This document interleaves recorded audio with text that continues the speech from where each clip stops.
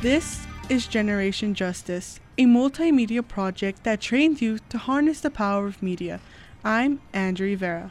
And I'm Yusuf Amr. Right now, in our country, our most important resources are under attack. Tonight, we will look at the fight for Medicaid and the open internet. We will speak with State Senator Jerry Ortiz-Pino about the future of Medicaid in our state. Then, we will speak to Lucia Martinez, a digital campaign organizer for Free Press, who organized a nationwide action to save the net. First things first, we've got some great music ahead. Here's The People by Common.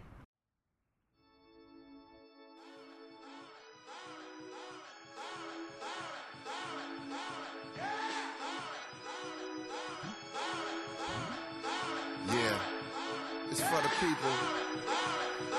This is Street Radio for unsung hero. Riding in the Rego, trying to stay legal. My daughter found Nemo, I found a new primo. Yeah, you know how we do. We do it for the people and the struggle of the brothers and the folks. The lovers of the dope. Experiment to discover. Senator Jerry Ortiz-Pino started his career as a social worker. He was also the executive director of New Mexico's Advocates for Children and Families for several years. For the last 12 years, Senator Ortiz-Pino has served in New Mexico State Senate, where he's focused on issues like healthcare, behavioral health, and early childhood education. Some of the senator's latest work is to try and develop tax solutions to keep the state's Medicaid and education programs running. GJ fellow Cristina Rodriguez is here with the Senator Ortiz-Pino. This is Cristina Rodriguez with Generation Justice, and I'm here with Senator Jerry Ortiz-Pino, who has been representing District 12 in Albuquerque since 2005. We're so happy to have you here today in the studio. Welcome to Generation Justice. Well, thank you, Cristina. I look forward to this.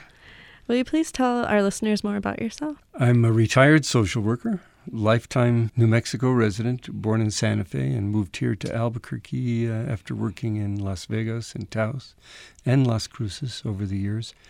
Moved here in 1977 and have been here ever since. And after 42 years in social work, I retired and got elected to the legislature. Can you tell us more about what was this year's special session like in the legislature and what was the purpose of it? Well, we spent 60 days in January, February, and March working on a budget for the state that would be balanced.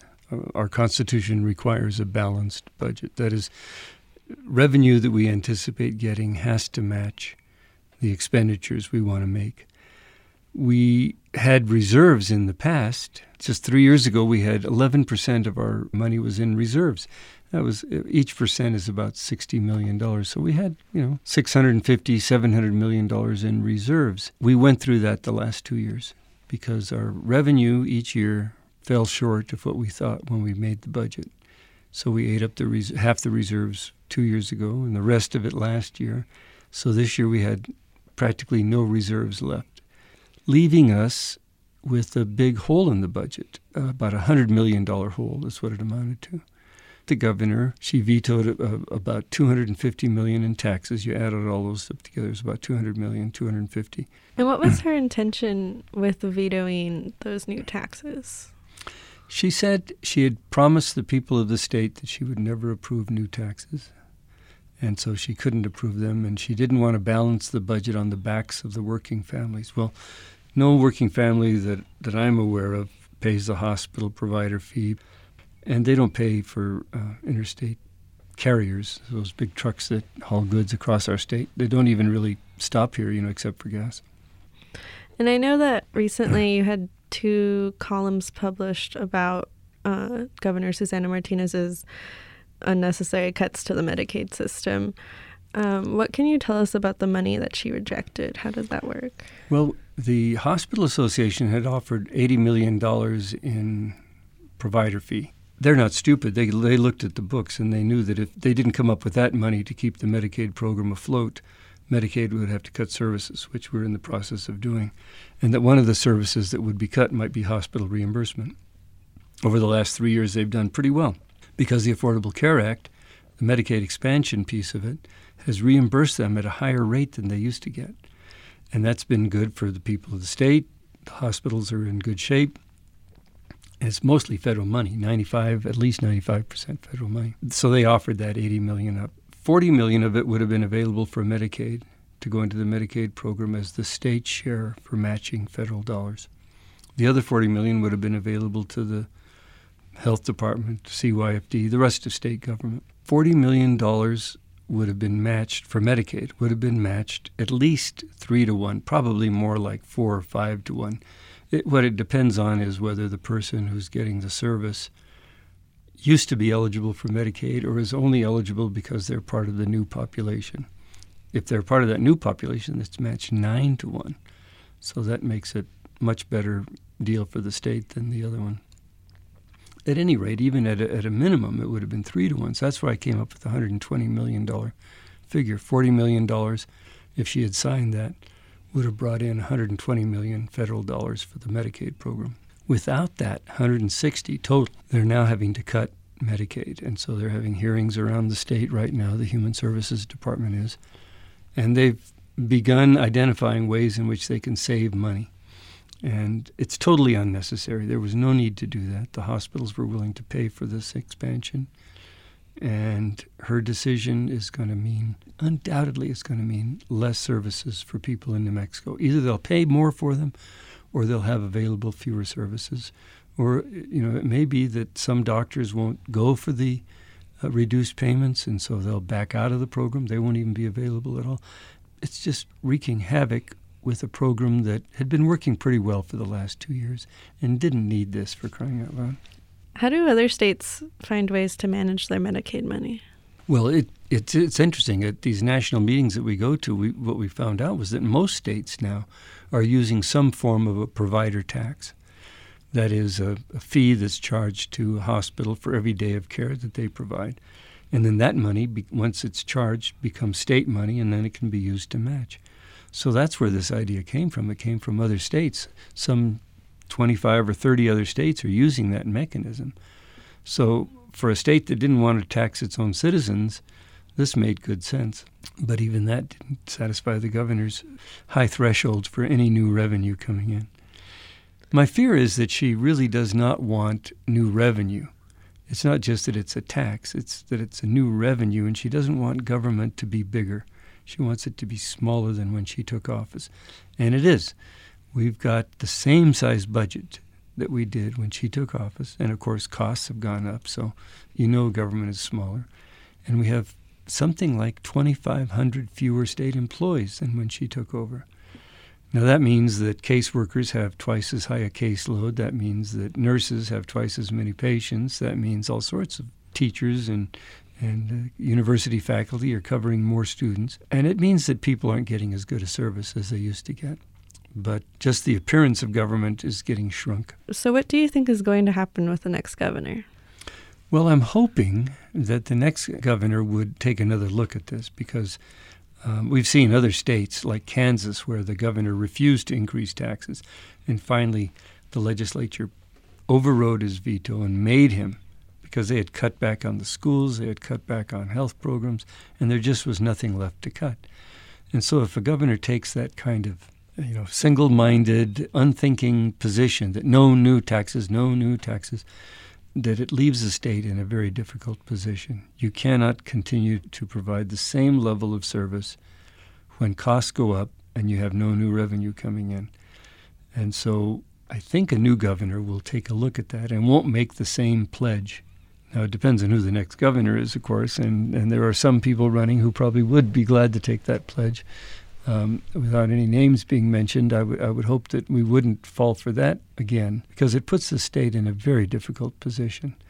The other thing about Medicaid spending that's so important is, and I think a new governor is going to be the one that would have to bear the burden of this, the federal government is talking about changing the way Medicaid works as part of this Trump care debate that's going on in Washington right now. But one thing seems to be pretty sure, that all the versions have Medicaid becoming a block grant. That is, instead of the current system where whatever we spend in state money is matched 3, 4, 9-1 with federal dollars, we'll get a fixed amount of federal money, let's say $6 billion a year, and we'll have to make that cover our health care. And it won't go up. The block grants notoriously never get bigger. The needs may be bigger, the number of people served might grow, but the amount of money available won't grow. So any expansion will have to come out of state money.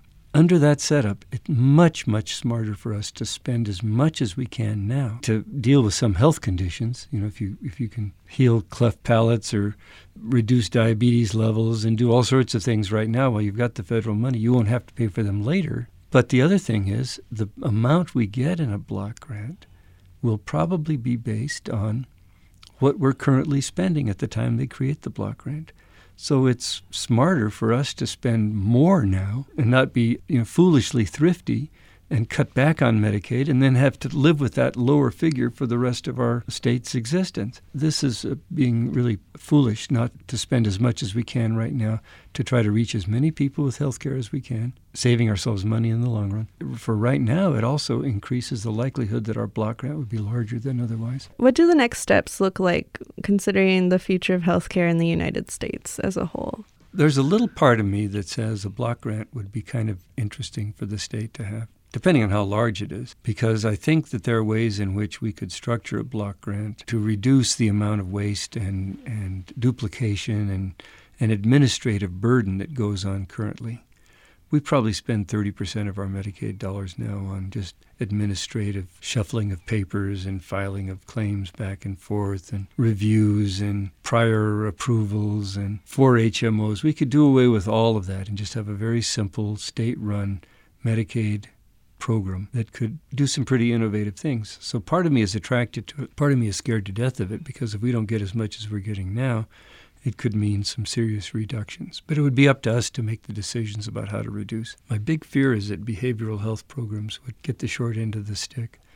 Hospitals will be right there. Their services are always going to be needed. Nursing homes, there's a growing elderly population. They're paid out of the Medicaid. They get about a third of the Medicaid dollars now. And children's services are going to be needed, pregnant teens and new moms and the care of the kids in the hospital and so on. What's likely to get cut back each year if the Medicaid block grant doesn't get bigger every year is going to be behavioral health. That's going to be the expendable part of the budget, and the state will have to pick that up. That's the part of it that scares me. How can people get involved in this issue? What are things to look out for next? Well, we'll make another effort, I'm pretty sure, in this coming session in January in the legislature, because we have to create a new budget in January for the year that starts in July of next year. We'll have another shot at that Medicaid provider tax. It's not a Medicaid provider tax. It's a provider tax that would be used for Medicaid, and because it's a tax on all their services. And I think it would really be good if people started contacting the governor and saying, please, rethink your opposition to this. It's the best way of making sure that New Mexicans stay healthy, of providing access to health care, and of reaching all the people in the state with some basic health services that otherwise they won't be able to get. If enough people contact her, I think she might be able to figure out an explanation for why this is not really a tax increase. It's just a provider fee, and it could be accepted on that basis. But if she doesn't, it's going to be very difficult to come up with the revenue that we need to keep state government at least at the level it is right now.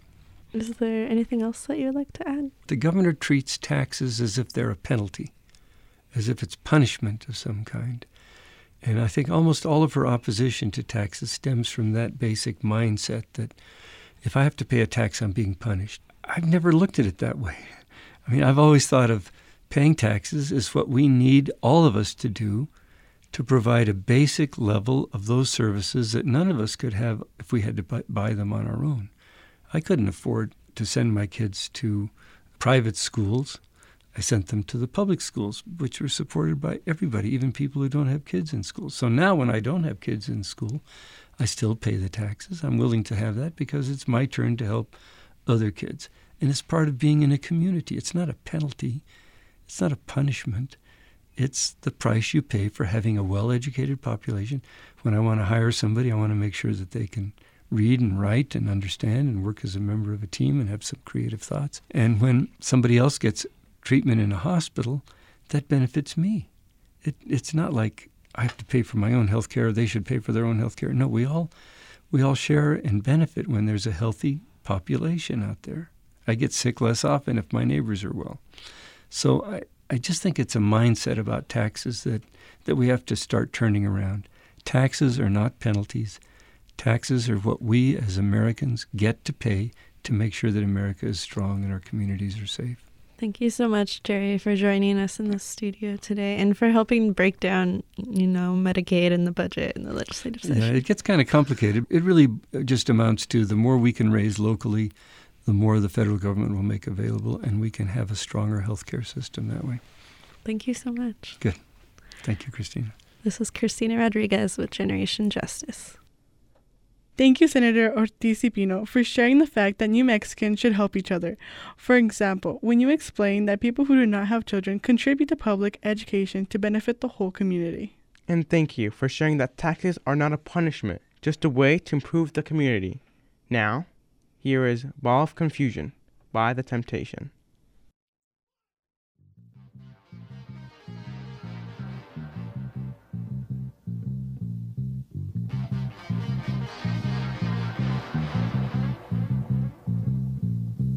People moving out, people moving in. Why? Because of the color of their skin. Run, run, run, but you sure can't hide. An eye for an eye, a tooth for a tooth. Vote for me and I'll set you free. Wednesday, July 12th was Net Neutrality Day, a national day where people across the country shared why they care about net neutrality. National organizations and businesses like Netflix, Twitter, and Amazon took part in the digital action. 2 million comments were sent to the FCC in support of net neutrality. One of those organizations is Free Press, which fights for our rights to connect and communicate. My co-host, Yusuf Amer, spoke with Lucia Martinez, digital organizer for Free Press and longtime GJ member, about net neutrality and the Day of Action. Let's join them now. This is Yusuf Amer with Generation Justice, and I'm here with GJ long-term member Lucia Martinez, who now lives in D.C. as a digital campaigner and Kairos Fellow at Free Press. Today, we are talking about net neutrality and the Day of Action on July 12th. Welcome to Generation Justice, Lucia. Will you please tell us more about yourself? My name is Lucia Martinez. I'm originally from Albuquerque, New Mexico, but I currently live and work in D.C., and I work for an organization called Free Press and Free Press Action Fund. What we do at Free Press and Free Press Action Fund is we do media and advocacy work on issues of media and tech policy. I work on things like net neutrality, anti-surveillance and privacy work, and we also work on fighting media consolidation and defending press freedom. So what is net neutrality? So net neutrality is the Internet's guiding principle that protects free speech online. It's often referred to as the First Amendment on the Internet. And because of the federal communications net neutrality rules, our Internet service providers like Comcast and AT&T and Verizon are prevented from blocking certain content online. So without the net neutrality rules, Internet service providers would be able to prevent any person from accessing any website. They could make us pay more to access a full Internet.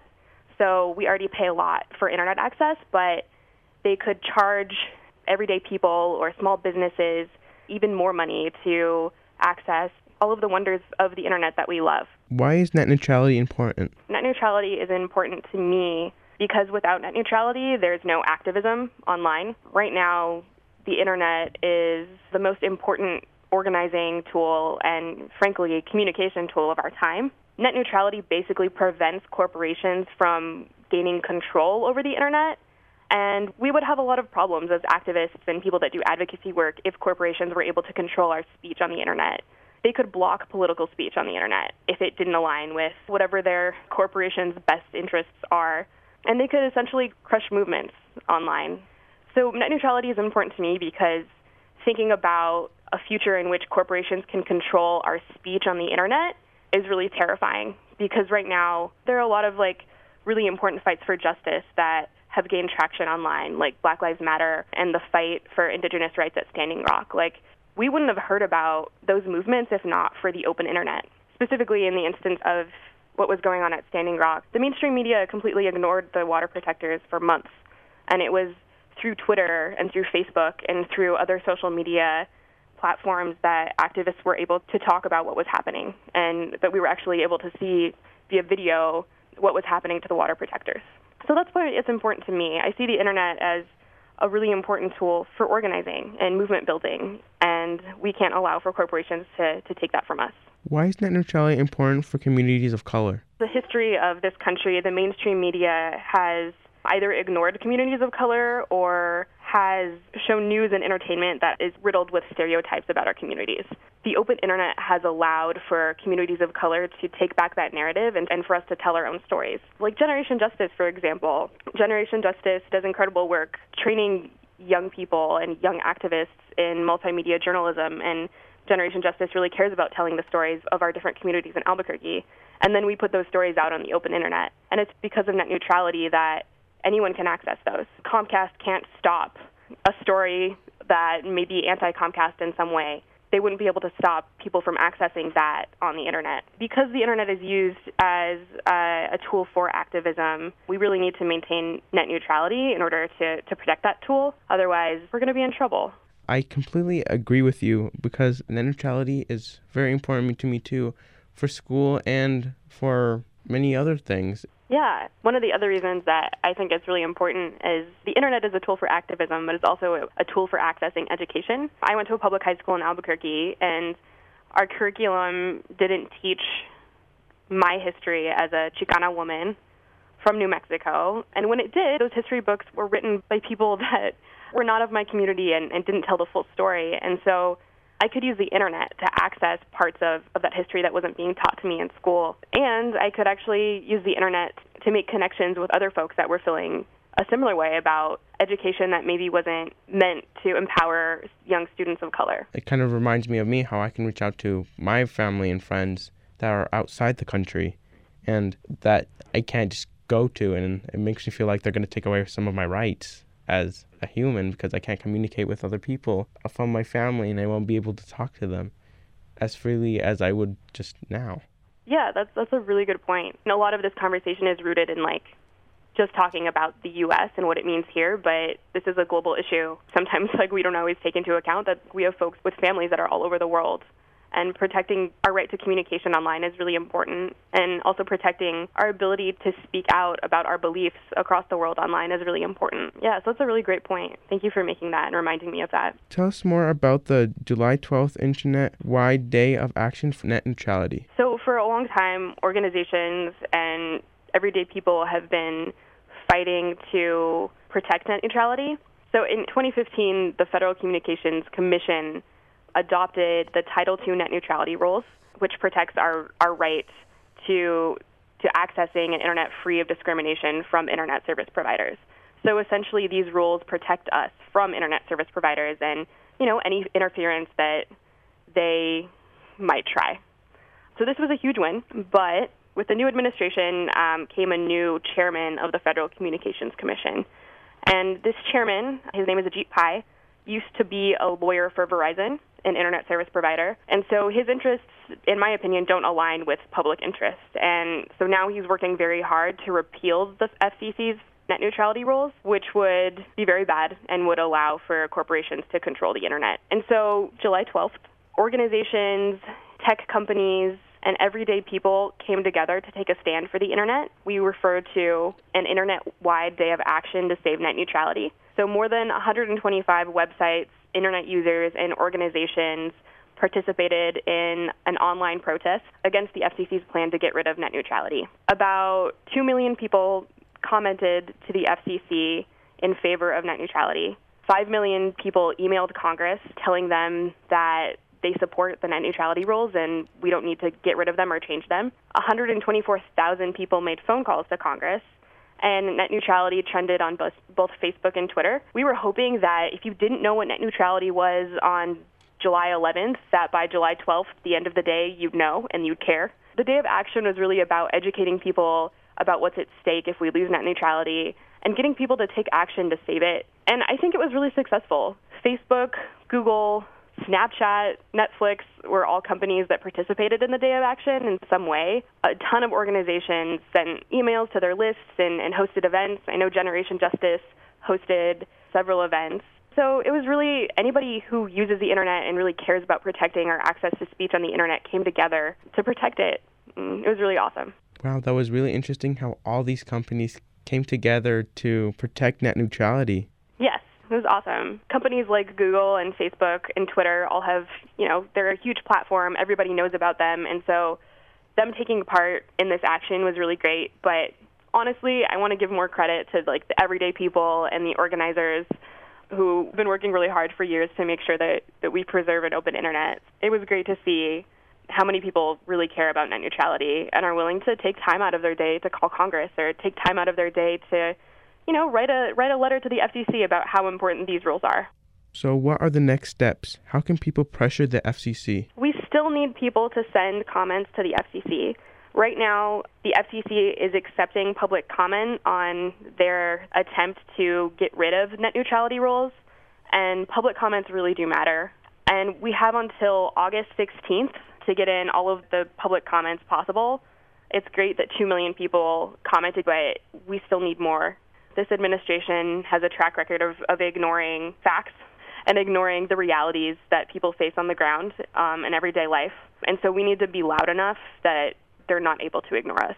So please send a comment to the FCC, call Congress. We have a tool that makes doing both of these things really easy and will also give you more information about net neutrality. If you go to battleforthenet.com, once again, that's battleforthenet.com, our handy-dandy tool will pop up and it'll help you make a comment to the FCC, and it gives you some pre-written language. You can send it that language, or you can craft your own.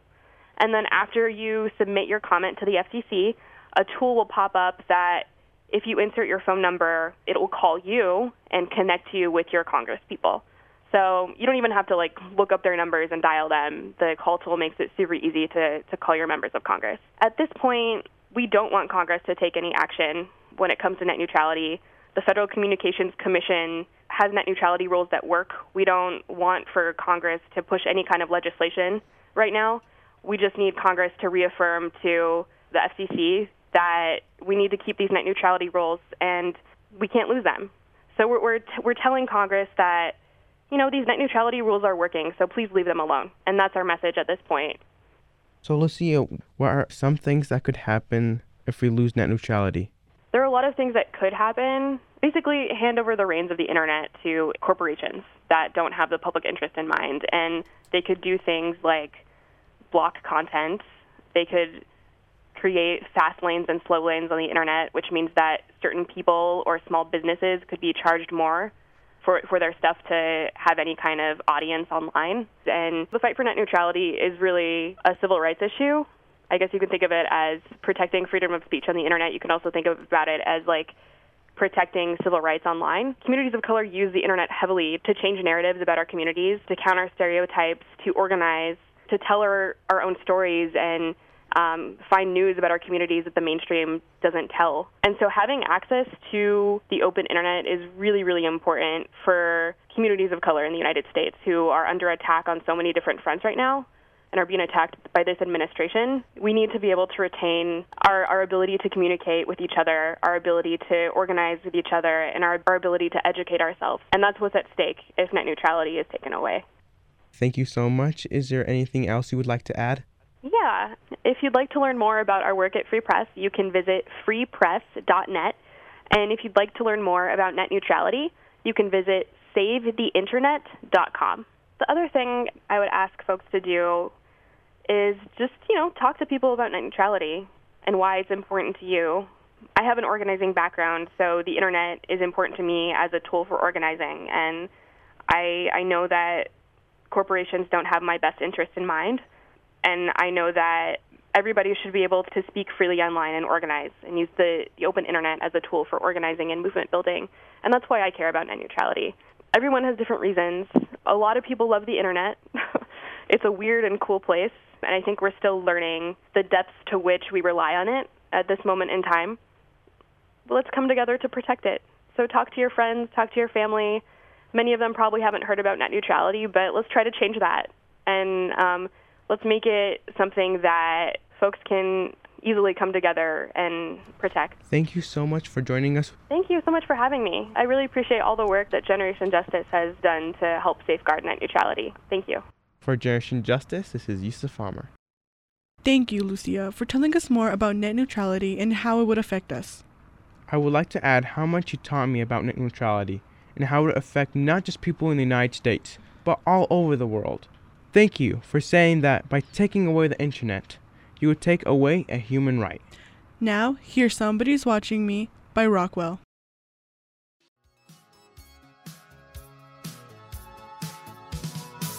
I'm just an average man with an average life. I work from 9 to 5. Hey, hell, I pay the price. All I want is to be left alone in my average home. But why do I always feel like I'm in the twilight zone? And I always feel like somebody's watching me. And I have no privacy. Oh, I always feel like... Now, let's get back into some music. Here's My Country by Nako and Medicine for the People. We feel that racism and sexism and class separation, that these are desecrations. And we feel that the American flag does not represent integrity, honor, justice, or truth.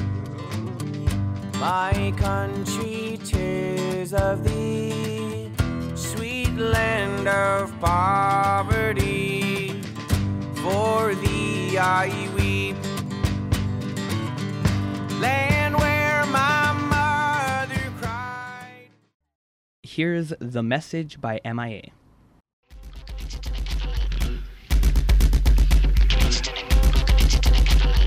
Head bone connects to the neck bone, neck bone connects to the arm bone connects to the hand bone connects to the internet, connected to the Google, connected to the government.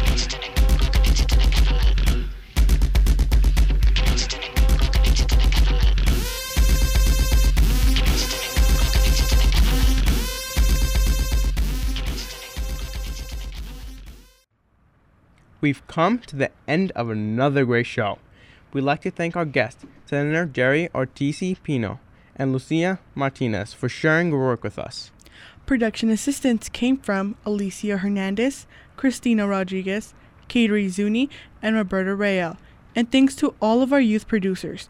We cannot do what we do without you. Stay connected with us. Check out our website, generationjustice.org, where you can listen to all our past radio programs, see music playlists, read our blogs, watch videos, and so much more. Our podcasts are available on iTunes, so be sure to subscribe and rate us. We're also active on social media, so make sure to like us on Facebook and follow us on Twitter and Instagram. Generation Justice is funded by the W.K. Kellogg Foundation, with additional funding from the McCune Foundation, Con Alma Health Foundation, the Albuquerque Community Foundation, and of course all of you who have contributed to our project by visiting our website and clicking donate. I'm Yusuf Farmer. And I'm Andrew Rivera. Coming up on KUNM is Spoken Word, so stay tuned and join us next Sunday at 7 o'clock. Good night and have a wonderful week. I need another story, something to get off my chest. My life gets kinda boring, need something that I can confess. Till on my sleeves I stained red from all the truth that I've said. Come by it honestly, I swear. Thought you saw me wink, no, I've been on the brink, so tell me